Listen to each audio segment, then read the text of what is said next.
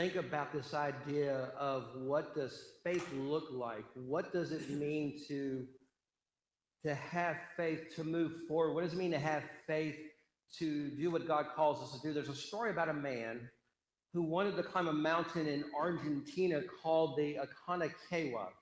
It's a mountain about 28,000 feet in the air. It's considered one of the easier mountains to climb, according to those who do that for a living and professionally. To be honest with you, I have no desire to climb a mountain looking like that.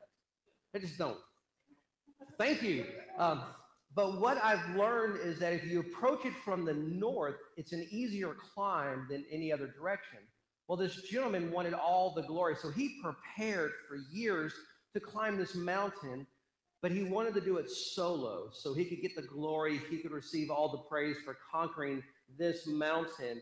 And so he started his climb, and the problem was he did not think ahead about bringing gear so he could spend the night and camp out on the mountain as he made it. He thought he could just do it in a day. Well, darkness started to engulf the mountain, and the higher elevation, he could feel the weight of the air being a little bit heavier. He proceeded to keep climbing up, and he kept going in the dark. He couldn't see the moon, he couldn't see the stars. So he's making his way up, and he gets to this point where he loses his grip and begins falling. And he's falling, he can feel the gravity rushing past him. And then at just that moment, he feels a yank on his body that almost breaks him in half because he was conscious enough to put in a spike and connect his rope to that spike just for these kind of situations. So here he is hanging off the side of this mountain in the middle of the night. Well, the story goes that he cried out to God. He said, God, help me. And he heard that voice from God saying, what do you want me to do? And he told God, I want you to help me. I want you to save me. And so God asked the man this question, do you trust me? Yes, I trust you. And then he heard these words from God, let go of the rope. The man hung on instead. The story goes that when they found the man, he had froze to death, still holding on to this rope. The end of the rope was 2 feet from the ground. The story was, where was his faith? Did he trust God at all? We think about these kind of situations, think about this, and as followers of Jesus Christ, it's not a lack of faith that becomes the issue. It's more about a matter of fear taking over our belief in the fact that God is who he says he is and God will do what he says he will do. C.S. Lewis said this, faith is the art of holding on to things your reason once accepted in spite of your changing moods. Our moods, especially our emotions like fear and worry, have such an influence that unless we grab control of those things and we master them, they will destroy our trust and they will destroy our sense of what is true. We tend to think about a lack of faith being theological or even biblical, but think about how often you and I demonstrate faith every day. Think about the faith it takes to climb into a metal tube to lift you 30,000 feet in the air going at 500 miles an hour. There is faith when you step onto that plane. There is faith in the guy who's controlling the plane. But think about this for a second. We think about flying, and it's a natural thing, but just by a show of hands, how many of you have a fear of flying, just out of curiosity? Okay, that's an honest thing. Listen, in our minds, that should not work. In our minds, there's no way that that tube can go up in the air and stay in the air. But we work on faith. But did you ever think about the terminology that they use in the airlines? Think about this for a second. We begin our flight and we end our flight at a terminal. If the doctor says the word terminal, that's not a good thing. But that's a word they use. How about this word? The flight attendant is reassuring you that we're going to make our destination as we make our final approach. So we're in a terminal or on final approach. And then this has always been my favorite for those of you who fly. The plane lands, and then you hear on the intercom, please stay in your seat till we've come to a complete stop. Is there such a thing as an incomplete stop? We think about these terms and we scratch our head, yet we get on planes and we're exercising faith every day. Listen, you and I put our faith in that pilot. We put our faith in the mechanics who worked on the plane. I can remember years ago when I was in Alaska with the convention doing some Sunday school training, a group of us were flying down from Fairbanks down to Anchorage during the night, and the plane backed up out of the terminal and it stopped. And then the pilot came over the intercom and she said that they couldn't leave yet because there was a problem with the seal around the door. Listen, I don't care how long it takes. I want to stay on the ground till you fix the seal around the door. Listen, that is just because we have a fear. We want things to work like they're supposed to. We want to put our trust in these things. And here's my thought for you. If you and I can put our faith in a pilot who's flying an airplane, I think we can put our faith in Jesus Christ. We can put our hope, we can put our assurance in who Jesus is and what he says he will do. This morning, we're looking at overcoming fear with faith.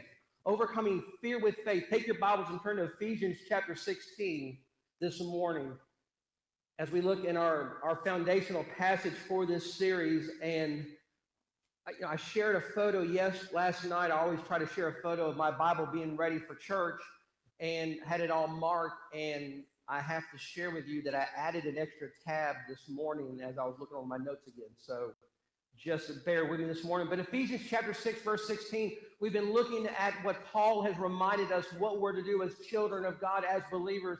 In verse 16, he simply makes this statement: above all, taking the shield of faith with which you will be able to quench all the fiery darts of the wicked one. It's interesting, just as a side note, in the New King James translation, it uses the phrase fiery darts. Other translations use fiery arrows. I saw flaming arrows. My favorite wording for this passage of scripture came from the Amplified Bible, and it used the phrase flaming missiles. I thought, yes, sometimes they feel like a dart, sometimes they feel like an arrow, sometimes they feel like a missile when Satan is throwing these things at us. But as we've been using this illustration, Paul's sharing with us this picture of a Roman soldier. And this morning we're looking at that shield. Let me give you some information about that shield that the Roman soldier would have carried. That shield is about 4 feet tall, 2.5 feet wide. It's made with leather stretched over wood, and it's reinforced with metal tabs at the top and the bottom. That shield served multiple purposes because they would sometimes fight an enemy who would tip their points of their arrows into poison and then shoot them at who they were combating. So those soldiers needed that shield to protect them from those arrows, because if that arrow nicked the soldier, even a nick could kill them because of the poison in the arrow. Sometimes they would take those shields and they would soak them in water because they would fight armies. They would put flames on the tip of those arrows and shoot fiery darts at them. So that Roman soldier used that shield for protection. He used it to have a purpose. If you think about this, of all the things we've talked about so far in this series, that shield serves a purpose. It protects us from what's coming at us. Because if you look at the scripture again, there's a purpose behind this shield. Verse 16 says, take up the shield of faith with which you are able to quench all the fiery darts of the wicked one. It's to hold off that attack that's coming at you from Satan. I like what Peter O'Brien, who's a New Testament scholar, he worded it this way. He said that every kind of attack launched by the devil and his host against the people of God, they are as wide-ranging and include not only every kind of temptation to ungodly behavior, doubt, and despair, but also external assaults such as persecution or false teaching.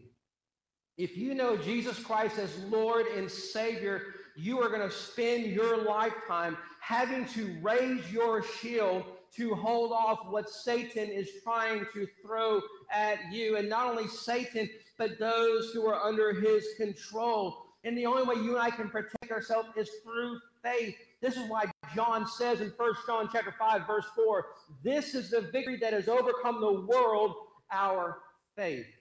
So the question this morning I want you to think about is, how does faith work? And how does it overcome the attacks of the evil one? Because you and I must remember this, that faith involves more than belief. It involves so much more than belief. Scripture tells us over in James chapter 2, verse 19, that even the demons believe what is written in this word and they tremble. But it takes more than just believing in it. It takes so much more that you have to grasp it. You have to understand it. I want to give you a formula this morning. It's not in your outline, but it's going to be on the screen behind me. Here's the simplest formula. It's faith equals belief plus trust. It's belief plus trust. In other words, do I believe God is who he says he is? But more importantly, do I trust God is who he says he is? Because I can believe and not trust. And I can trust and not believe, but I get nowhere if I do one without the other. I must have belief that God is who he says he is, but I must have trust in who he says he is, because faith is that solid, unshakable confidence that God builds up around us to give us the assurance that he is going to fulfill his purposes. Faith is that moving forward. It's that demonstration of moving forward when the destination is not clear. Faith is knowing that God has promised what he says he will do, and it's almost as if it's already happened, even if we don't see it. So faith is the hope, that reality that you and I have as believers. Take your Bibles for a moment. Turn to Hebrews chapter 11. Hebrews chapter 11. Now, I'm going to tell you right this second, I'm not going to read the whole chapter, but I want you to see what takes place. We're thinking about faith this morning. Hebrews chapter 11. Look at verse 1 with me. Hebrews 11, verse 1. Now, faith is the substance of things hoped for, the evidence of things not seen. Think about that statement for just a moment coming from Scripture. It's a substance of things hoped for, evidence of things not seen. I love how Mark Batterson puts it. He says, faith is not logical. It's not illogical either. Faith is theological. It's adding God to the equation. When we add God to the equation, things make a little more sense. Do we completely understand them? No. Will we ever be able to grasp them? No. If you read Hebrews chapter 11, and I would encourage you this week to read this chapter. Hebrews was known as the Faith Hall of Fame. In Hebrews chapter 11, you will read about risk takers, mold breakers, system shakers, but more importantly, you read about faith walkers. And we should strive to be like the individuals we read in these passages in Hebrews chapter 11, because it's through their lives we learn what it means to have faith and what that faith looks like. Let me give you a rundown of what happens in chapter 11 this morning. Look at what faith does, and listen to what faith does. Faith brings the proper sacrifice. Faith enables one to walk with God. Faith builds an ark when it has never rained before. Faith brings a journey of obedience despite not knowing the final destination. Faith dwells in tents in foreign countries. Faith looks for a city whose builder and maker is God. Faith gives mother strength to bear children when she is past the age of childbearing. Faith is being willing to sacrifice one's own son in obedience. Faith believes in the resurrection. Faith promises not to leave Joseph's bones in Egypt. Faith refuses to call the son of Pharaoh's daughter, to be called the son of Pharaoh's daughter. Faith chooses to suffer affliction with God's people. Faith esteems the reproach of Christ as greater than the treasures of Egypt. Faith forsakes Egypt for the promised land. Faith passes through the Red Sea on dry ground. Faith walks around the city of Jericho until the walls fall down. Faith subdues kingdoms, works righteousness, obtains promises, stops the mouths of lions, quenches the violence of fire, escapes the edge of the sword, and turns the fight of armies against itself. Faith revives the dead back to life, and faith receives the promise. This is the example of faith we read in Hebrews chapter 11. Now, let me tell you right now, you can read chapter 11 and you think your faith will never be like this. We read Hebrews 11 and their faith is here and your faith may be here. But here's what I want to tell you this morning. Your faith can grow. Your faith can grow as you walk with him. This was Paul's desire as he writes to the early churches. When he wrote to the Corinthians, his desire was to see them increase their faith. He wanted the believers in Thessalonica to be strengthened because of their lack of faith. In his second letter to the Thessalonians, he told them to grow in their faith. It's an amazing thing when you see faith exercised. It's an amazing thing when you see people growing in their faith. Take your Bibles, turn over to Luke chapter 7. I want to show you just real briefly 2 times when Jesus was amazed. There are 2 times in Scripture that Jesus was amazed. The first one is in Luke chapter 7, verses 1 through 9. Luke chapter 7, starting in verse 1. Now, when he concluded all his sayings in the hearing of the people, he entered Capernaum. And a certain centurion's servant who was dear to him was sick and ready to die. So when he heard about Jesus, he sent elders of the Jews to him, pleading with him to come and heal his servant. And when they came to Jesus, they begged him earnestly, saying that the one of whom he should do this was deserving. For he loves our nation and has built us a synagogue. Then Jesus went with them, and when he was already not far from the house, the centurion sent friends to him, saying to him, Lord, do not trouble yourself, for I am not worthy that you should enter under my roof. Therefore, I do not even think of myself worthy to come to you, but say the word, and my servant will be healed. For I am a man placed under authority, having soldiers under me, and I say to one, go, and he goes, to another, come, and he comes, and to my servant, do this, and he does it. I want to pause right here for just a second. Here is this centurion, this Roman, who knows who Jesus is. He knows what Jesus has been doing. And he sends his servants because he does not feel worthy enough to stand in the presence of Jesus Christ. He doesn't feel worthy enough for Jesus to even come under his roof. But he tells Jesus through his servants, if you say the word, this servant who is dear to me, this servant who is almost close to dying will be healed. And you heard what his servant said about this man. He said that this man loves our nation. He has built us a synagogue. So he hears these words. Jesus hears these words about this man, this centurion, this foreigner, this Gentile. Then look at verse 9. Look at verse 9. It says this, when Jesus heard these things, he marveled at him. Another word for marveled is amazed.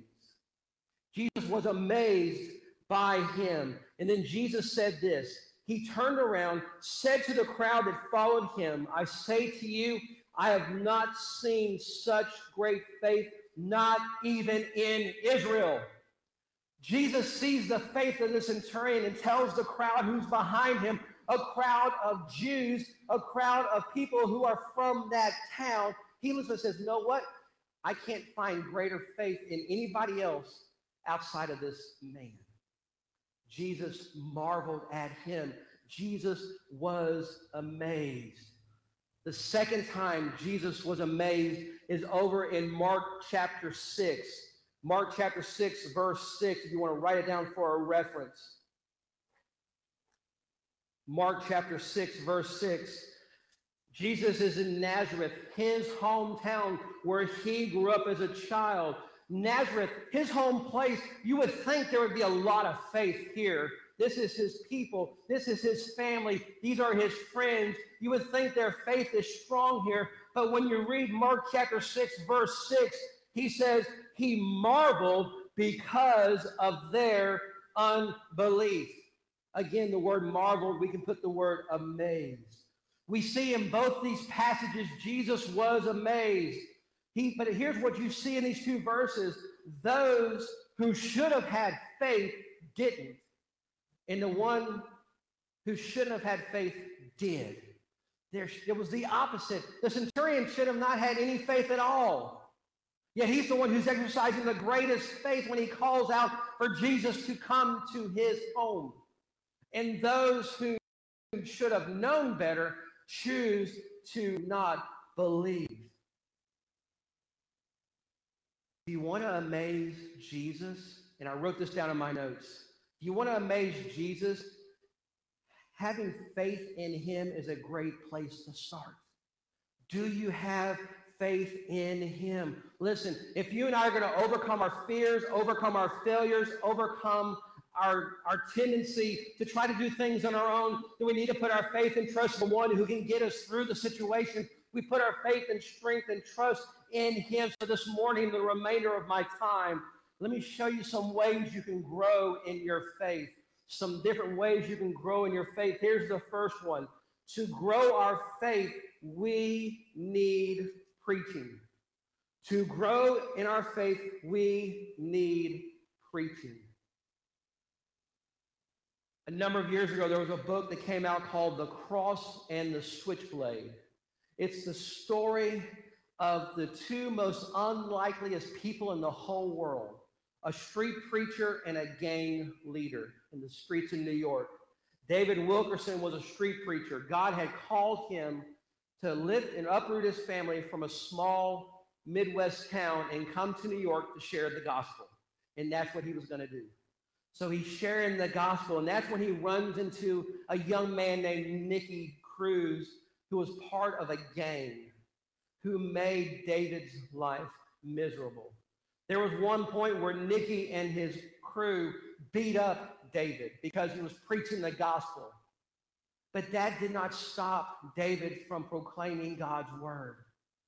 A number of months later, David Wilkerson is preaching in an arena, and Nicky and his boys showed up to try to disrupt things. And as they're sitting there, they're listening to David preach the word of God. And as David was preaching, he preached on the crucifixion and the love that led Jesus to the cross.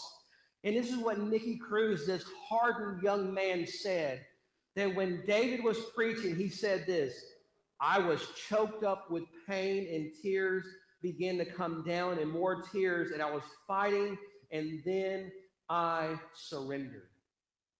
That night, Nicky's life changed. That night, a number of those gang members' lives changed because they heard the preaching of God's word. The story goes that some of those gang members took their weapons to the local police station to turn them in and gave up that life. Nicky has gone on to become an evangelist. He continues to preach God's word. But what would have happened had he not heard a sermon that night?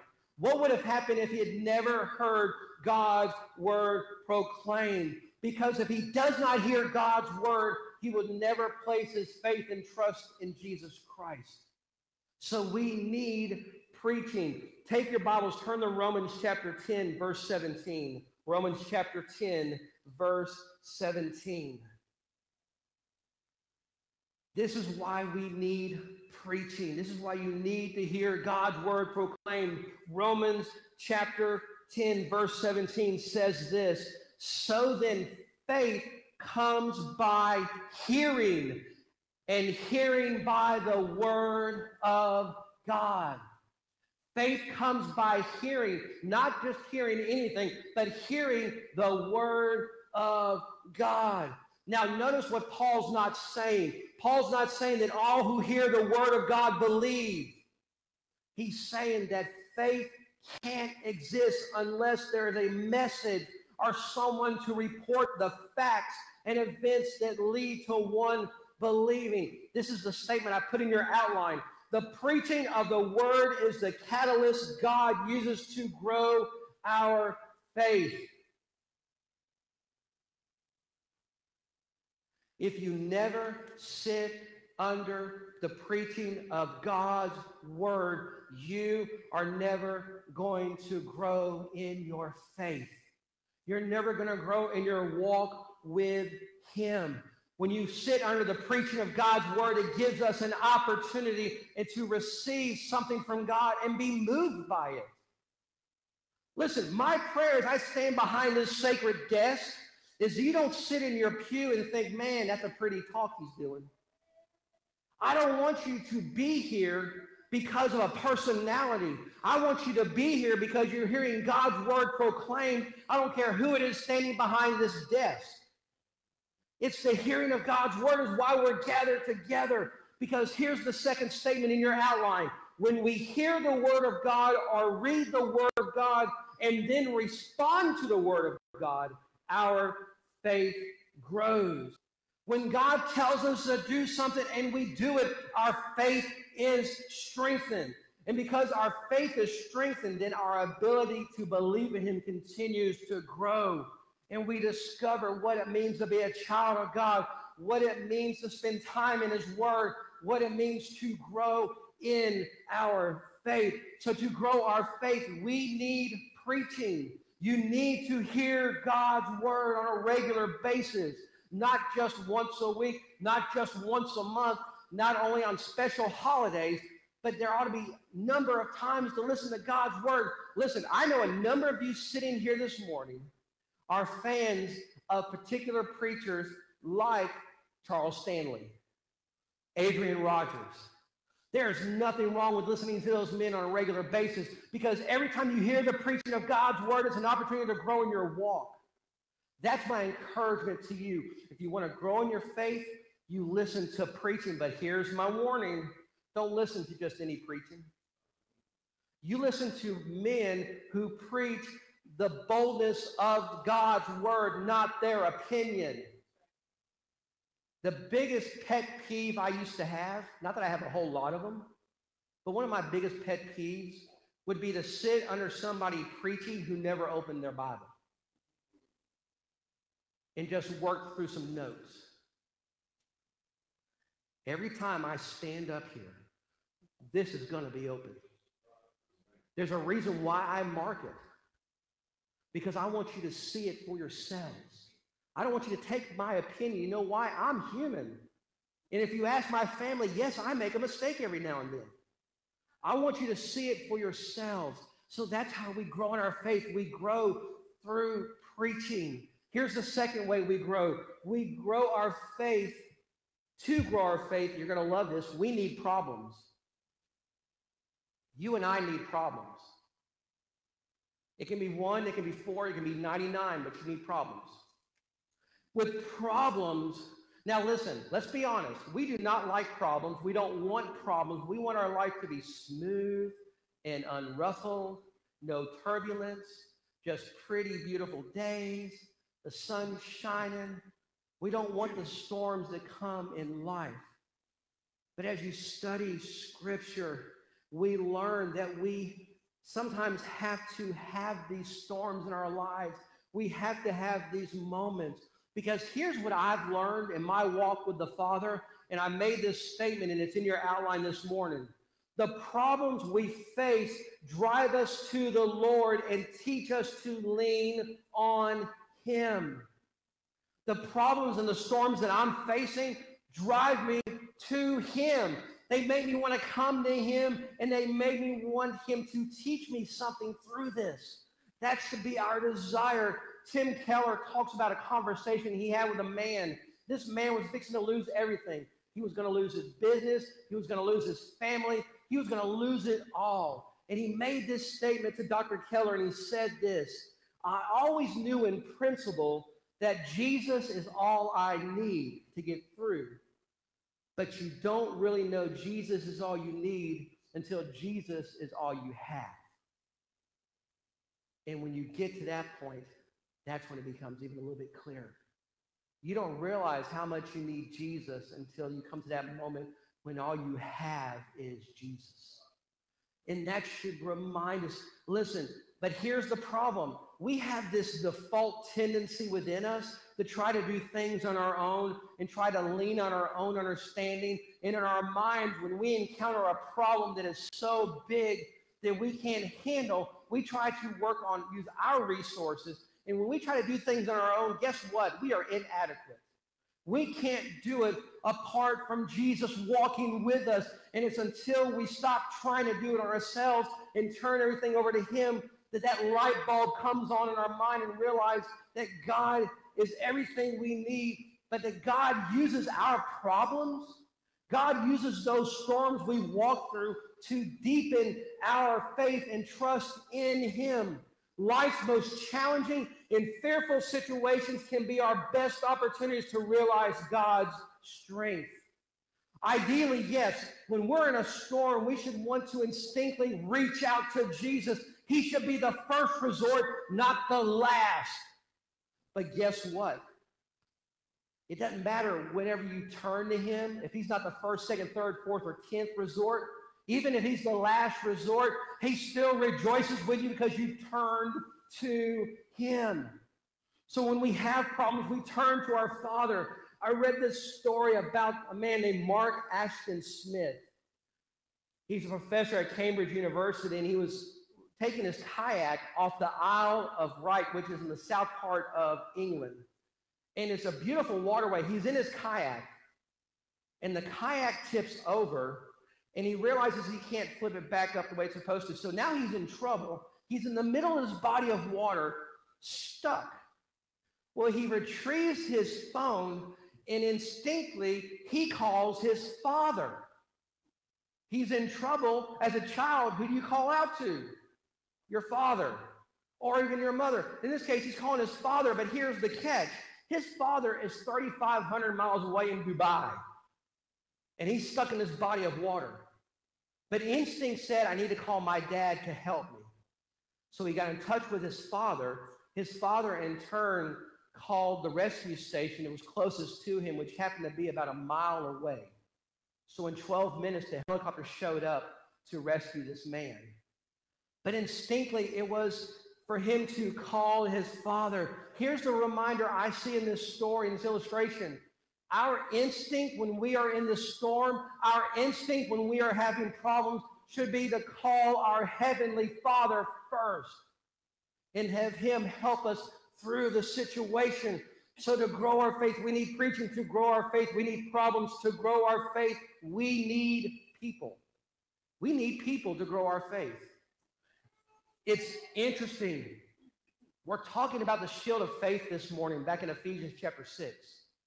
It's interesting that when you see these soldiers, we think about that soldier by himself holding that shield. But what you see and depicted in movies is the soldiers would work together. It wasn't a soldier by himself, but you would see in situations like on the picture behind, they would interlock their shields to protect each other. The formation you see behind me is called the tortoise formation, because those men are behind that shield. They're protected and they're covered by what's taking place. And it's not one soldier standing by himself. It's a group of men standing together to protect each other. And one author makes this interesting point when you think about that image and then go back to Ephesians chapter 6, talking about the shield of faith. And here was his observation. And use this picture behind me to make this a little bit clearer. He says this is the shield of faith, which by design is interlocked with the soldier next to you. This is the shield of faith utilized in community, the community of faith. In our spiritual battles, as it is true in any combat environment, there is no room for the Lone Ranger. But if you expect to be protected, you've got to stick together with the group, march as a group, live like a family. Notice none of those soldiers in the picture behind me are acting like the Lone Ranger. Listen, does God strengthen you on your own? Yes.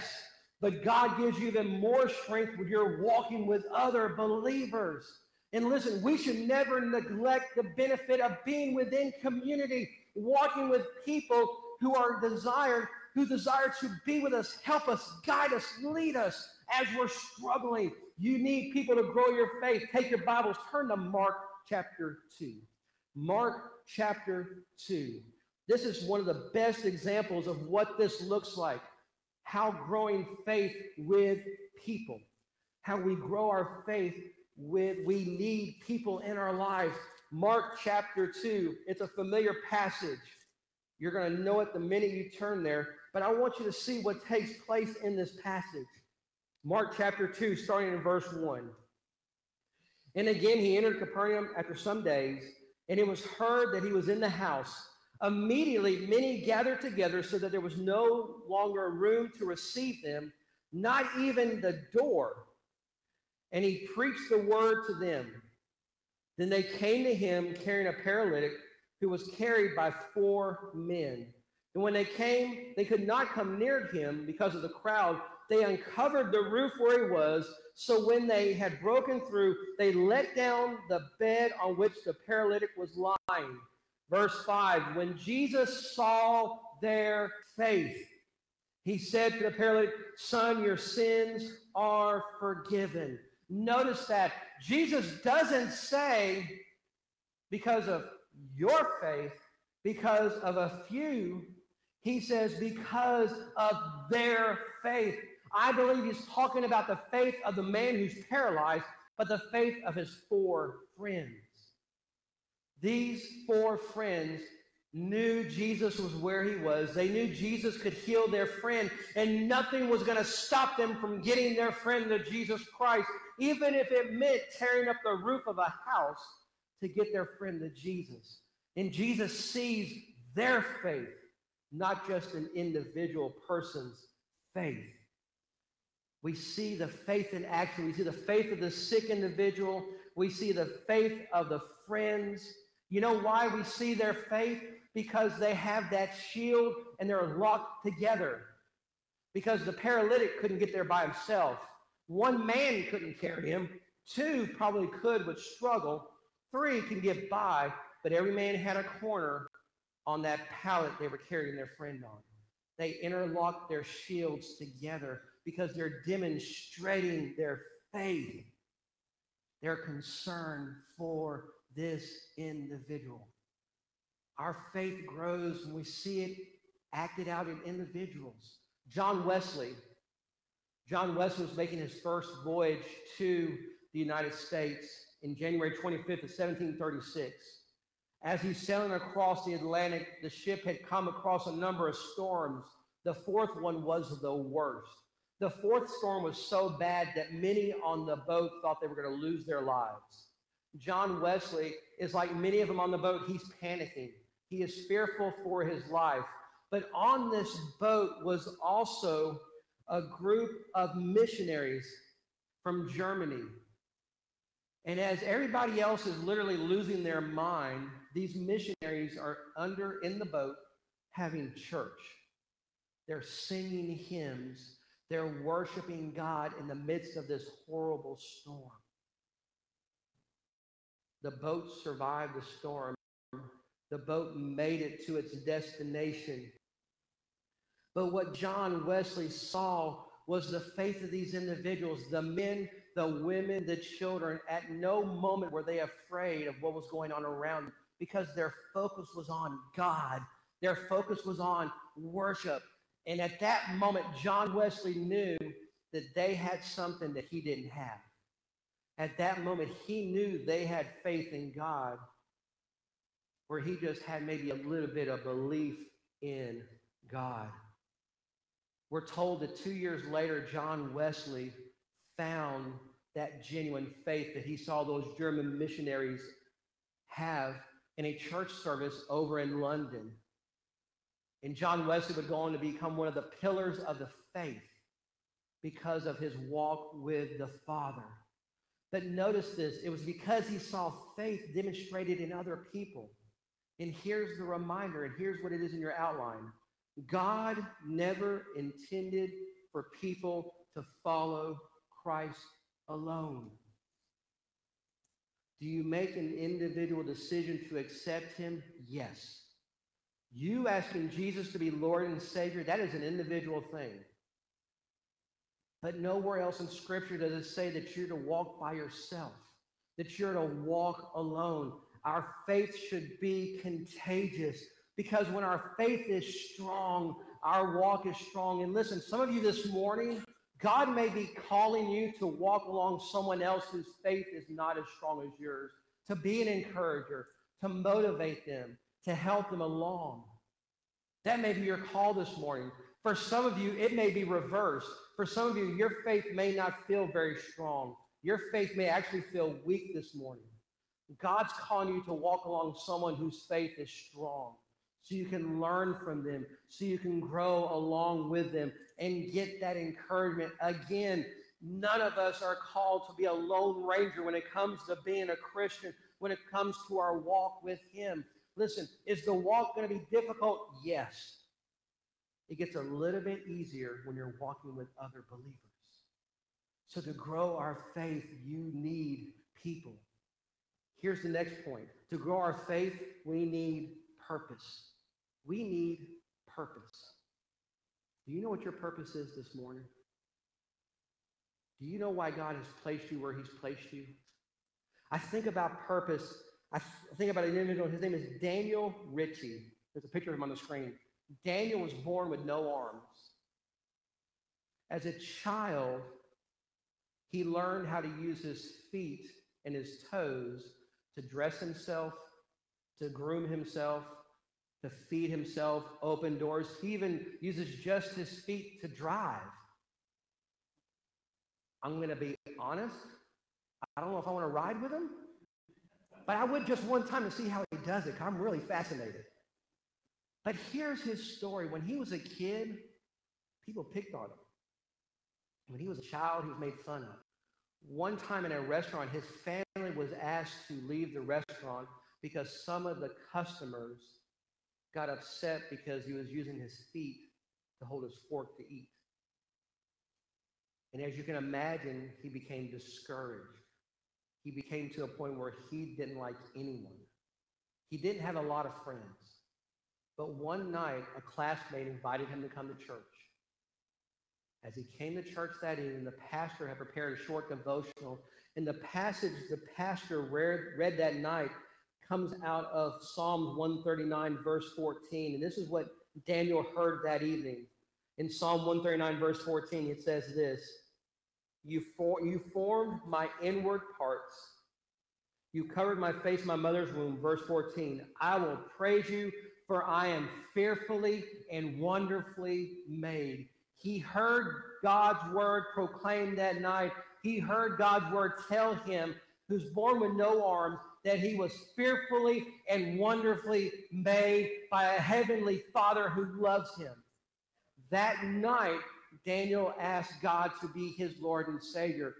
Daniel was penetrated by hearing the word of God proclaimed to him. Remember my first point, you need preaching to grow in your faith. He hears God's word proclaimed. His life is changed. He realized at that moment, listening to verse 14, the fact that he was fearfully and wonderfully made, that God had a purpose for him. Daniel's purpose was to proclaim God's word to others. Daniel preaches at youth conventions. He preaches in revivals. He is proclaiming God's word. That night, he gave his life to him. And this is a statement Daniel says. Daniel says that he uses his empty sleeves to point people to God. God gave him a purpose. God gives us a purpose, but it requires our trust in him, to trust him in ways we don't understand, in ways we cannot see. Think about the disciples for a moment who are following Jesus. Think about the number of times Jesus challenged them, the number of times Jesus gave them a task to do. Remember, he sent them out 2 by 2 to preach and cast out demons. Think about being one of those disciples when Jesus says, hey, we're going to feed 5,000 people with 5 loaves and 2 fish. Or we're going to feed 4,000 with 7 loaves and just a few fish there. This is demonstration of faith. This is a demonstration of purpose. When Jesus came to this earth, he was sent to proclaim the good news, to show us our purpose. In your outline, I made this statement. Giving us a sense of purpose is his way of stretching and strengthening our faith muscles. When God shows you purpose for you, listen, I can promise you it will stretch you and it will strengthen you. Listen, I can speak only for myself this morning. In the last 11 months, I've seen God stretch me and I've seen God strengthen me. Because my trust, my faith, my hope is placed in him alone. Not understanding the who, what, where, why, and when, and how. But it's because of who he is and what he does. So we grow our faith through this. But here's the next one. To grow our faith, we need perspective. To grow our faith, we need perspective. Take your Bibles, turn over to Luke chapter 17. Luke chapter 17. I want to put faith into perspective this morning. Luke chapter 17, verses 5 and 6.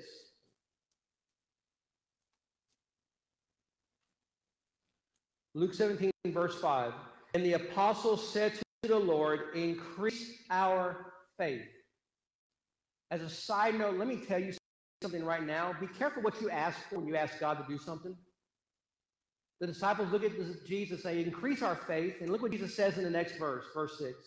So the Lord said, if you have the faith as a mustard seed, you can say to the mulberry tree, be pulled up by the roots and be planted in the sea, and it will obey you.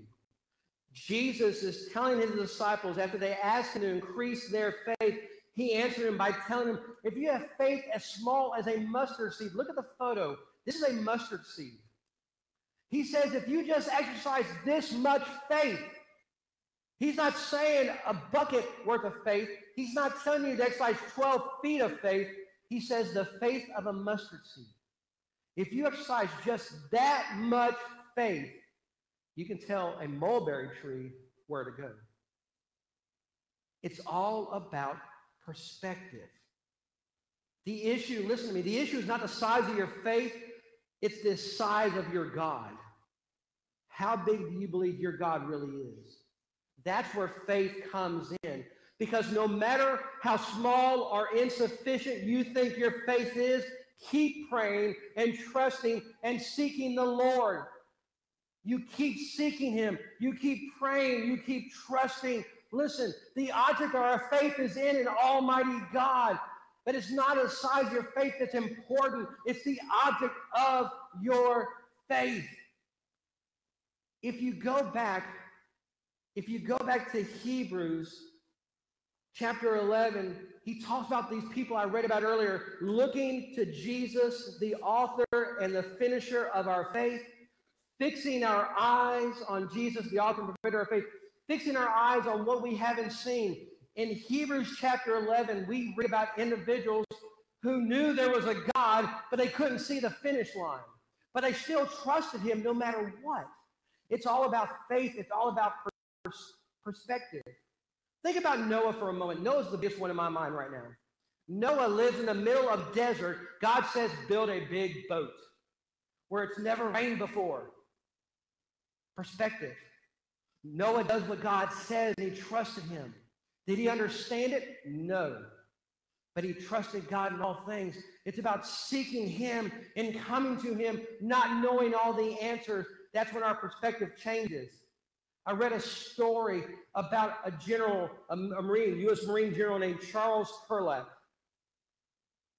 Charles Kerlak was leading the initial forces into the Gulf War before it actually started. And we're told that every Sunday he went to chapel to pray. Now, he was part of that first group that went in before the rest of the forces came in. But every Sunday he's in chapel and he's being specific. He's praying for a miracle. And here's the miracle he's praying for. He's in the driest desert in the world, and he's praying that God would show him a way to find 100,000 gallons of water a day to support 25,000 soldiers. He's praying for a water source.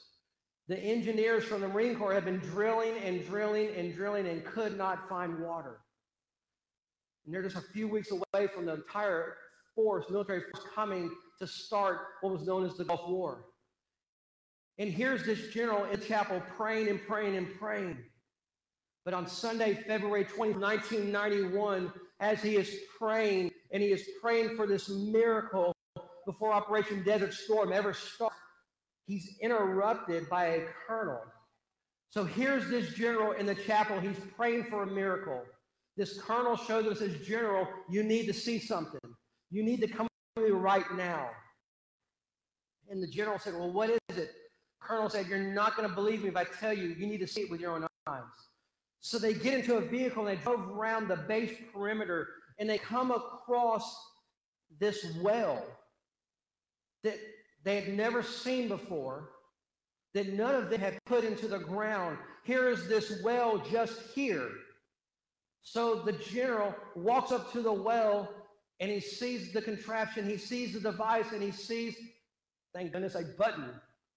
He pushes the button on this well and it starts producing water.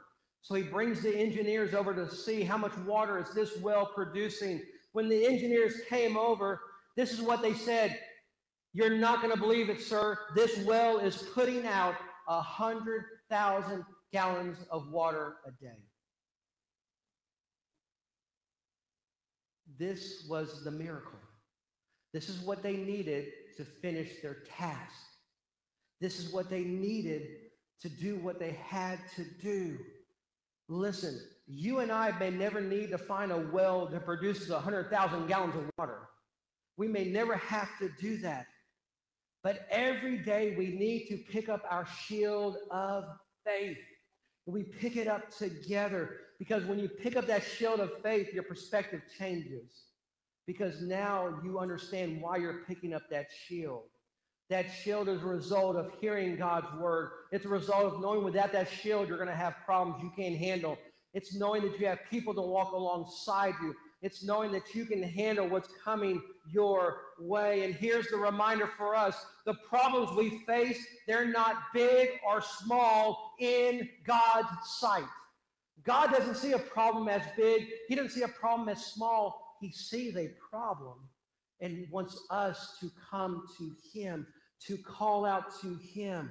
So our perspective needs a little enlarging to see that our God is capable of responding to the faith we have this morning. In order to grow your faith, you need preaching, you need problems, you need people, you need purpose, you need perspective. And it all starts when we shift our focus from self and shift it to a God who loves us, a God who calls us to place our complete trust in him, a God who sent his son to die for our sins. And because we acknowledge he died for our sins, our faith can grow. And when our faith grows, you and I are able to overcome fear with faith. But it starts by having a relationship with the Father through the Son. Every head bowed and every eye closed. This morning, to be an overcomer, it starts by having a relationship with the one who is already the ultimate overcomer, and that's our Lord and Savior, Jesus Christ. When he died on the cross for our sins, he overcame death in the grave. For you and for me, we pick up that shield of faith every day. It's a reminder that that shield of faith is what we use to grow in our walk. So we need to hear the preaching of God's word. We need to have problems in our life, because when we face problems, that's where our faith is tested. That's also where our faith can grow. We need people to walk alongside us, or there may be people that we're called to walk alongside of. We need to understand our purpose as a believer, and we understand that our perspective changes when we take it off of self and put it on God. This morning, where are you in your faith walk? Where do you need to grow in one of the areas I've shared this morning? Do you need more preaching? Do you need to understand that the problems you may be facing, you're not called to walk by yourself? Do you need others to walk alongside you? Do you need to understand your purpose as a child of God? Or maybe this morning it's just your perspective needs to change from self to being on the things of God. Father, this morning as we come to you in this sacred moment, Father, I pray for hearts open and receptive to you. Father, that you would speak to us as individuals. And Father, in one of these areas we may have mentioned this morning, may you call it to our attention as a reminder of an area we need to be growing in our faith. That, Father, we take up the shield of faith we read about in Ephesians chapter 6. But, Father, we don't take that shield up by ourselves. We take it up alongside other believers. Father, may that be our reminder. Right now, I pray that you just move in a mighty way. And most importantly, during this time of response, that your will would be done in all things. And I pray this in your Son's name. Amen. Let's all stand.